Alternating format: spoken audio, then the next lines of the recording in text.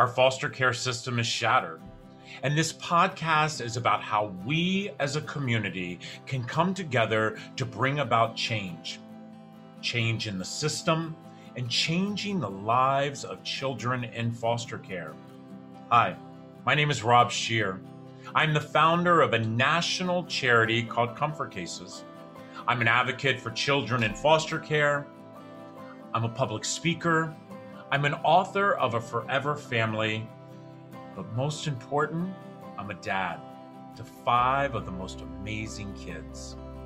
Welcome to the Fostering Change podcast. Hi, everybody. It's Rob Scheer, and welcome to Fostering Change. I am so excited about this episode. This is actually going to be a 2-part episode because my friend has flown all the way here from sunny California to not only stay here at our National Center, but to talk about this amazing partnership. Everyone, please meet my friend Bob Dalton from, Sackcloth and Ashes. Now, before we get started, I want to let you know a couple of things. Number one, I know you want to send me emails and say, why don't you have masks on? Just to let you know, we have been vaccinated, we have been tested, and we have done all the precautions that we hope each and every one of you are doing because safety is our very first thing. So let's get started. So Bob, welcome to the East Coast. Thank you for having me, man. I'm pretty excited that you and I have built this friendship over the year, and you have done so much for Comfort Cases with your organization, your company, and I definitely want to get into that. But first, I'd like to talk about Sackcloth and Ashes. I remember when you first reached out to me, and I went to your company, and I was just like blown away. And I'm always sending you text messages showing, one of my kids with their favorite blanket, which of course is from Sackcloth and Ashes. So tell me, what made you decide to start a blanket company? Yeah, I was just transitioning out of a nonprofit, doing nonprofit work, and I decided to just start looking for work because I wanted to become a little bit more self-sustaining in just making an income for myself to be able to put myself in a position to be able to provide. So I just started applying for jobs, and during that same time period, my mom ended up going through a series of events where she uh, ended up living on the streets. And it wasn't like a quick thing. There was very specific things that happened. Like she lost a couple family members. She got caught up into some addiction. And then through trying to start her life over, kind of in that process, she had a couple family members that ended up not being there for her and then ended up living on the streets. And when I tried to extend support and help, she didn't want to receive help from me because she had a really difficult time receiving help from one of her kids. Right. I mean, and that's a Yeah. typical parent thing, by the way, Bob. I mean, as a dad of 5 kids, I can feel what she feels when it comes to you want to raise your children to take care of themselves, but the last thing you think about is taking, I'd like to jump back a little bit because you talked so much about the same thing that I see in the foster care system, even especially with kids aging out, they become homeless, they get drug addicted, when you were a kid growing up, did your mom ever show any type of mental illness whatsoever? Did is this something that you could say, looking back, wow, I see it now? No, she was an incredibly successful woman, beautiful woman, 2 college degrees, managed restaurants her whole life, raised my sister and I by herself. And so she got to a point where, like, she lost her mother and her brother within about the same year of each other. And that's what really took a toll on her at first, which it would take a toll on all of us, losing 2 family members very close, especially your mother, especially the people that are your support.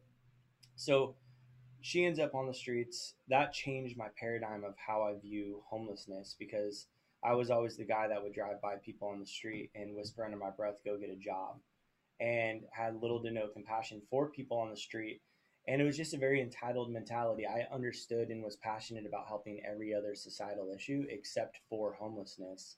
And the irony was that my mom, the person closest to me, ends up in that situation. And so that inspired me to do something about homelessness. So I started calling homeless shelters in my area to ask what they needed. They said blankets. And I was familiar with the one for one business model that Tom's and Warby Parker had been doing. But I thought it'd be interesting because homelessness is such a prevalent issue here in the United States. I thought it'd be interesting to do a one for one model that's helping and give back locally. So I came up with the idea that for every blanket that I sell, I'll donate a blanket to your local homeless shelter. So no matter where you live in the United States, if you buy a blanket, we'll send a blanket to a homeless shelter down the street from where you live. And really wanted to bring the focus right here in the United States because this is an issue that's happening right in our own backyard. Yeah, yeah. I mean, you're so right about that. I have to tell everybody, I'm really impressed about something, Bob, and let me tell you what that is.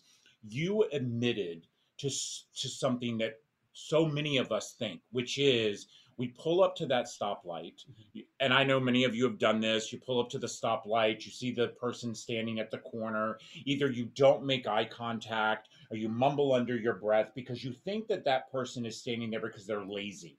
You think that that person is standing there because they're trying to milk the system. Mm-hmm. And that's really not what it is. I've gone to shelters in which I know you've traveled the country and gone to shelters, and people that I've met, they want to work. Mm-hmm. They want a job. They want to contribute to society. Do you see that same thing? Yeah, and if I'm honest, I still struggle with my judgment and my bias. I call it like green light racers. Like we try to hit the green light so that we don't have to stop and be faced with the reality that this exists in our society.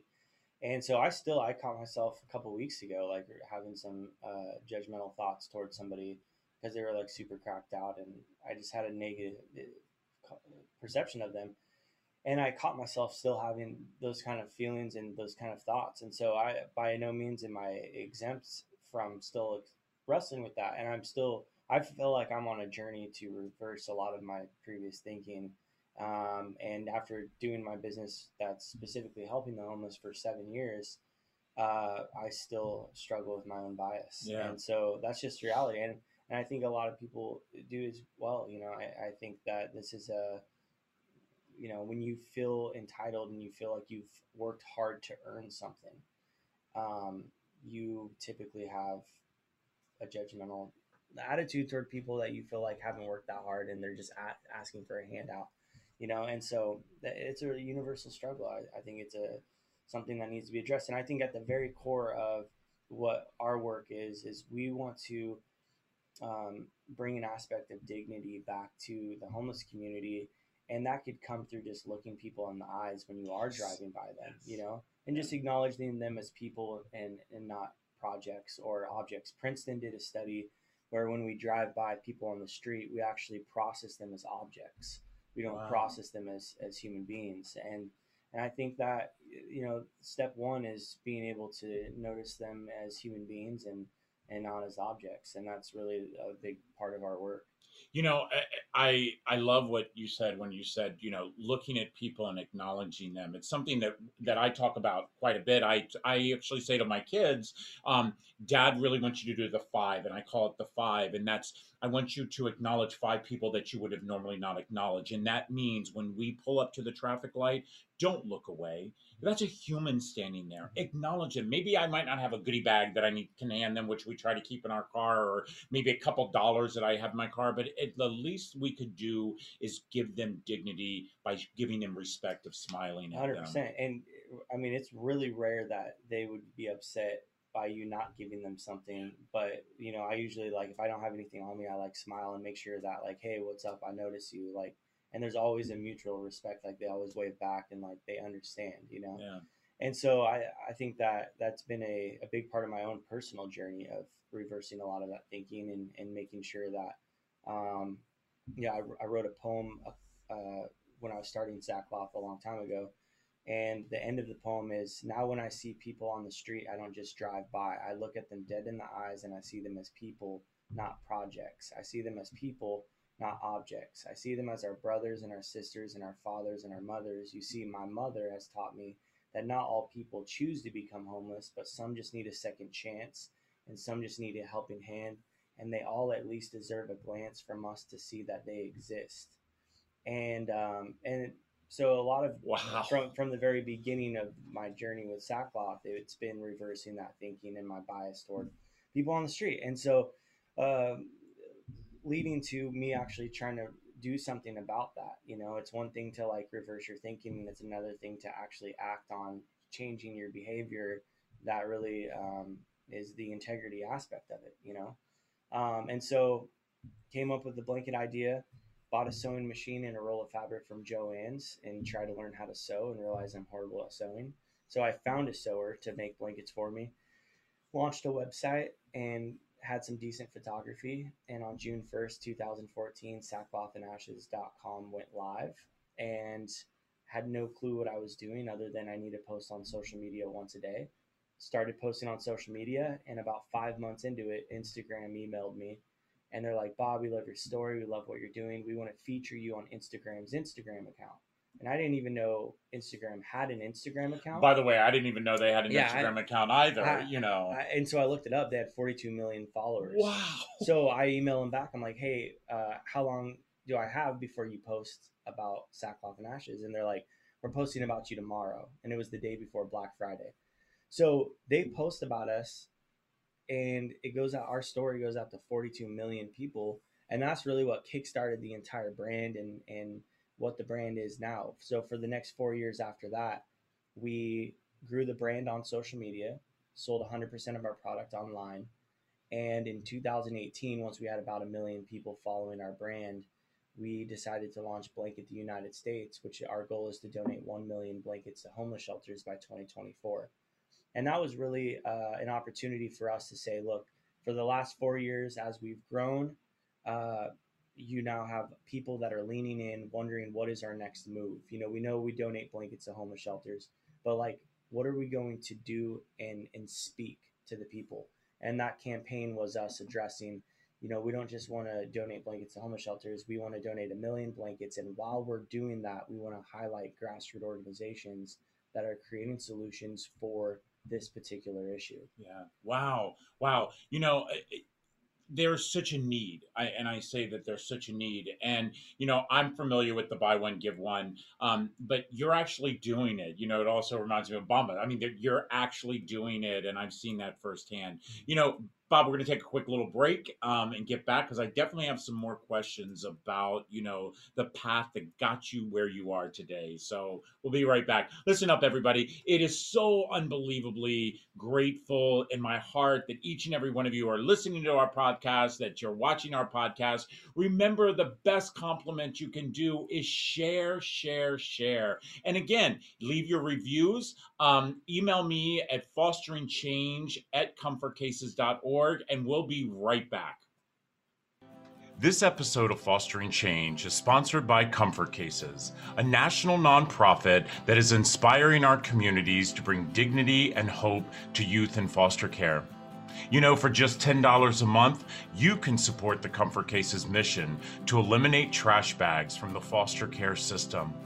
For every $10 donated, a Comfort XL duffel bag will be given to a child entering foster care. Please help us be part of the change. Go to comfortcases.org and see how you can help a child entering our foster care system. Welcome back, everybody. I am so excited, as I said earlier, to be here with my friend Bob, who is the founder and CEO of Sackcloth and Ashes. I'm telling you, if you ever in your life need to and want to buy the most amazing blanket you could ever have, go to their website. Sackclothandashes.com, because, Bob, I will tell you, I love buying something that I know is giving back to my community. And I say this quite often. You all have heard me say this. Some of you will say it's a broken record. Our community is not our zip code. It's our human race. And it is up to us to make sure that we're lifting each other up. And knowing that your company, when people purchase a blanket, you're actually helping to wrap Americans who are, experiencing homelessness. I don't like saying that that's a homeless person, because to me, that's a person. We shouldn't, label them. It's like when people say foster kid, I don't like that. Mm-hmm. These are kids experiencing foster care. These are people who are experiencing homelessness. So before we took that quick break, you had gotten the sewing machine. You had gone to Joann's Fabric, which, by the way, we have so many people who go to Joann's Fabric, Shout and out to they Joann's. make lots of blankets at home for us and send them to us to put into our cases. So you're making this Instagram. The day before Black Friday, and you're getting ready to go on Instagram's account. Which, by the way, we have huge following, nothing like yours, and hopefully that will increase. But I didn't even know Instagram had an account. Yeah, me neither. Yeah, they had 42 million followers, and it's the largest Instagram account in the world. Wow. So when they posted about us, it was like I felt like I won the lottery, and it's not like they can take paid advertisements or anything, so you couldn't pay them millions of dollars for that type of advertisement. So in some regard, we did win the lottery, in the fact that we just overnight, 5 months into it, it was me, our sewer, and my best friend who quit his job, and and then from that point on, it was crazy. So you had to gear up real quick for that kind of a demand. So were you already looking at the future of how you are able because I can't imagine, and it probably happened, sitting in your living room with all these sewing machines. Yeah, I was looking into the future, but not to that extent.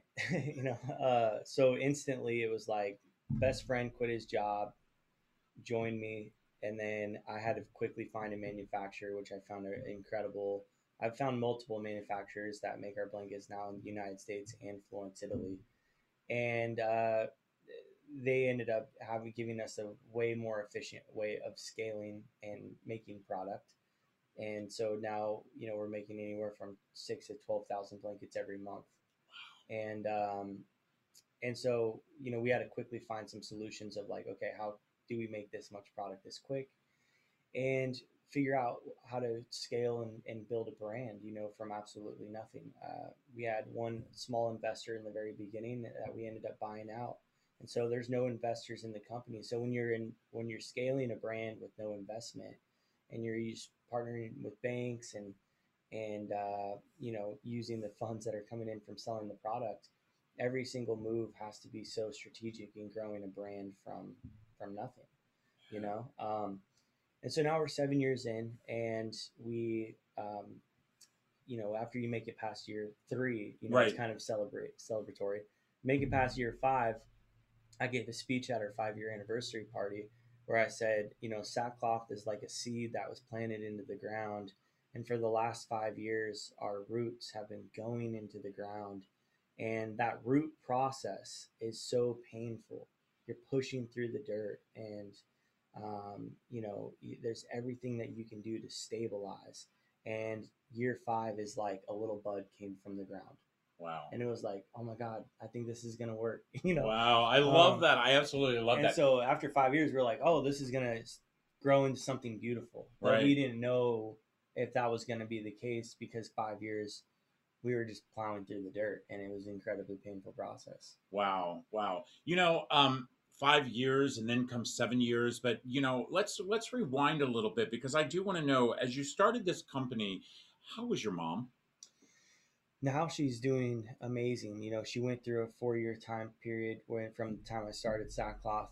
For the next 4 years, she was in and out of rehabs and struggled with some addictions, and really had I just came to a point where I just thought she was going to die. Like, it was an incredibly dark season in my life where I just accepted it. And so um, there was an opportunity. I was doing blanket drops at different homeless shelters and programs, and I did a blanket drop at a women's program in Portland, Oregon called Shepherd's Door. And I was learning about their program and what they do, and I told them about my mom and her story and how she inspired me to do what I'm doing now. And they said, "Well, where's your mom now?" And I was like, "Oh, she's in and out of rehabs. She's in Ohio." And they're like, "Well, we have 38 out of 40 slots filled in our program. Can you get her here for an interview? I think this program could be an incredible fit for her." And so I flew her from Ohio, and she ended up getting into the program. And she went through the 12-month program, sober, graduated, stayed another 12 months, now has 24 months of sobriety, and now just got hired to be on staff at the women's program. Wow. And That's full so her circle. story is It is really so powerful. full circle. I love that. So here you go. You walk into this shelter that you're giving blankets. You're dropping blankets off of, and that is, I always think that in our lives that we have those aha moments, and we also have those act of kindness moments where people truly make a decision at a crossroad. And I feel like you walked into that shelter for a purpose. You could have gone. And by the way, I've been to Portland. There's lots of shelters. There is a high homeless rate there, and so you could have chosen any shelter at that moment. And so, but to go to that one, and now your mom is actually working there now. Yeah, no, it's an absolute miracle. We actually just did a blanket drop there 2 weeks ago, and my mom was a part of the whole experience where she was on the tour with us. And then I brought this group of executives that we've partnered with, a local market, Zupans Market, and the CEO and a couple of his team came down for the blanket drop, and my mom got to share her story literally in the front lobby where like she was like, yeah, like Bob brought me to this program and we sat in that room over there and I did my intake, and like Wow. now she's leading the tour and sharing her story as a staff member, and so it's a miracle. I'm still I feel like I almost have to go through some therapy about it because of how much it's just radically uh, I just feel like I'm thankful. Yeah, let me tell you, I say this quite often to our listeners and viewers is our stories are powerful, Bob. Our stories are powerful. And the fact that your mother shared her story, I mean, that's a hard story to share, by the way. I mean, you're talking a successful woman, and the next thing you know, she's on the streets, and then getting, I talk about this quite often, Bob, and I'd love to know your opinion on this. I feel like once someone, and I remember when I was homeless as a teenager, once someone is homeless and they're experiencing homelessness and they get caught up in that shelter life, is what I call it, it's very hard to break away. Because you have so many temptations. And for instance, you talk very openly about your mother's drug addiction, and I talk very openly in my book about my drug addiction that I experience, and I think it's because we have so much pain that we're trying everything we can to mask it. Do you feel that that's what your mother, because again, you said to us your mother was very successful, so your mother wasn't dabbing in drugs, prior to experiencing homelessness. Do you feel that that's what it was for her? I don't know. Hers was alcohol, and alcohol is a really crazy beast. Once it like really grabs a hold of you, and so, for her story, I think she just experienced a lot of loneliness, and after losing people that really was her support system, I can understand that, of why somebody would revert to something like that, Yeah. and so yeah, I mean, she was but we all have our vices, and with her, the fact that she was able to battle back and get to a place of health is incredibly inspiring, including to me. She ran a half marathon this last year, and I'm like, my mom's healthier, and That's amazing. I'm every not time, running no half no, marathon, no, by the way. yeah, me neither. I'm like, it's incredible how she's not only just like not drinking anymore. It's like she's fully thriving in life. She is. And She so really her is. story is unfolding still, and I think there's going to be a time where in the next few years, I think she's going to start making her rounds and testifying of that story because it needs to be told. Um, I can't tell you how many shelters I've gone to and told her story that's inspiring the people in the shelter. And it's not even my story. Imagine her sharing her story firsthand. And one of her famous quotes that I've always took to heart from the very beginning is she said, "Nobody can take your strength and your faith away, even when you're at the bottom." And for somebody to be able to say that from a place of where she was actually at the bottom, it's inspiring to a lot of people that feel like they're at the end of their rope. Yeah, no, I mean, I love that quote, by the way. I absolutely love that quote. I just have one couple more questions for this episode, but I'd like to know, did your mother forgive? I heard you in the beginning talk about, there was a couple family members who were supposed to be there for her and they weren't. Did she forgive? I don't know. I would assume so. I think she's done an incredible amount of work. Part of that women's program, they go through different stages or levels, and there's a big part of those levels are the therapy and the unpacking of your past and really understanding your story, and based on her energy and her positivity in life, like it's hard to have that kind of positivity and without forgiving, Yes. Um, You're right about that. I say this all the time. Forgiveness is so many times about gaining the power back. Really gaining the power back. I was talking to someone the other day, and they were trying hard to forgive someone, and they were like, they don't deserve forgiveness. They wronged me, and I said, think about it this way: you're forgiving to gain the power back. You're not forgiving so they can go on, and you're forgiving so you can be set free. And hearing the story of your mother and how powerful she is, and just being such a person of motivation. When you're telling me you're telling this story to other shelters and people are like motivated, I guarantee that she's forgave. I guarantee you that she's forgave. Yeah, she has that kind of energy about her that like doesn't seem like she'd hold accounts for people. Yeah, so here she is. She's now working at the shelter that you had walked in. Sackcloth and Ashes is starting to wrap Americans all over the country. Let me tell you, I follow you on social media. I am very lucky to have your blankets. I'm even more luckier that I get to call you my friend. And so I really want to talk about what you do when you give back, because to me, that is just beyond any words I could ever describe. Listen, everybody, this is going to be the end of part 1. I really want you all to stay tuned for next week for part 2's episode. Really learn about the partnership of Sackcloth and Ashes and Comfort Cases. Bob and I both think alike in so many ways. And one of those things is that we all should be helping each other out. And I need your help. I need you to please go to comfortcases.org and see how you can impact your community. Wrapping a blanket around somebody is giving them dignity, just like what we try to do at Comfort Cases every single day. And you can do that. Please visit sackclothandashes.com and purchase one of their blankets. If you go to our website, you'll see right there on that front page, they're there because they walk the walk with us. Listen, thank you so much for listening to this episode of Fostering Change. Do me a favor. When you're listening to this, please, please, please share it. You can listen to it on all our podcast platforms: Apple, Google, Stitcher, Deezer, Spotify, you name it, we are there. And then do not forget to subscribe to our YouTube channel.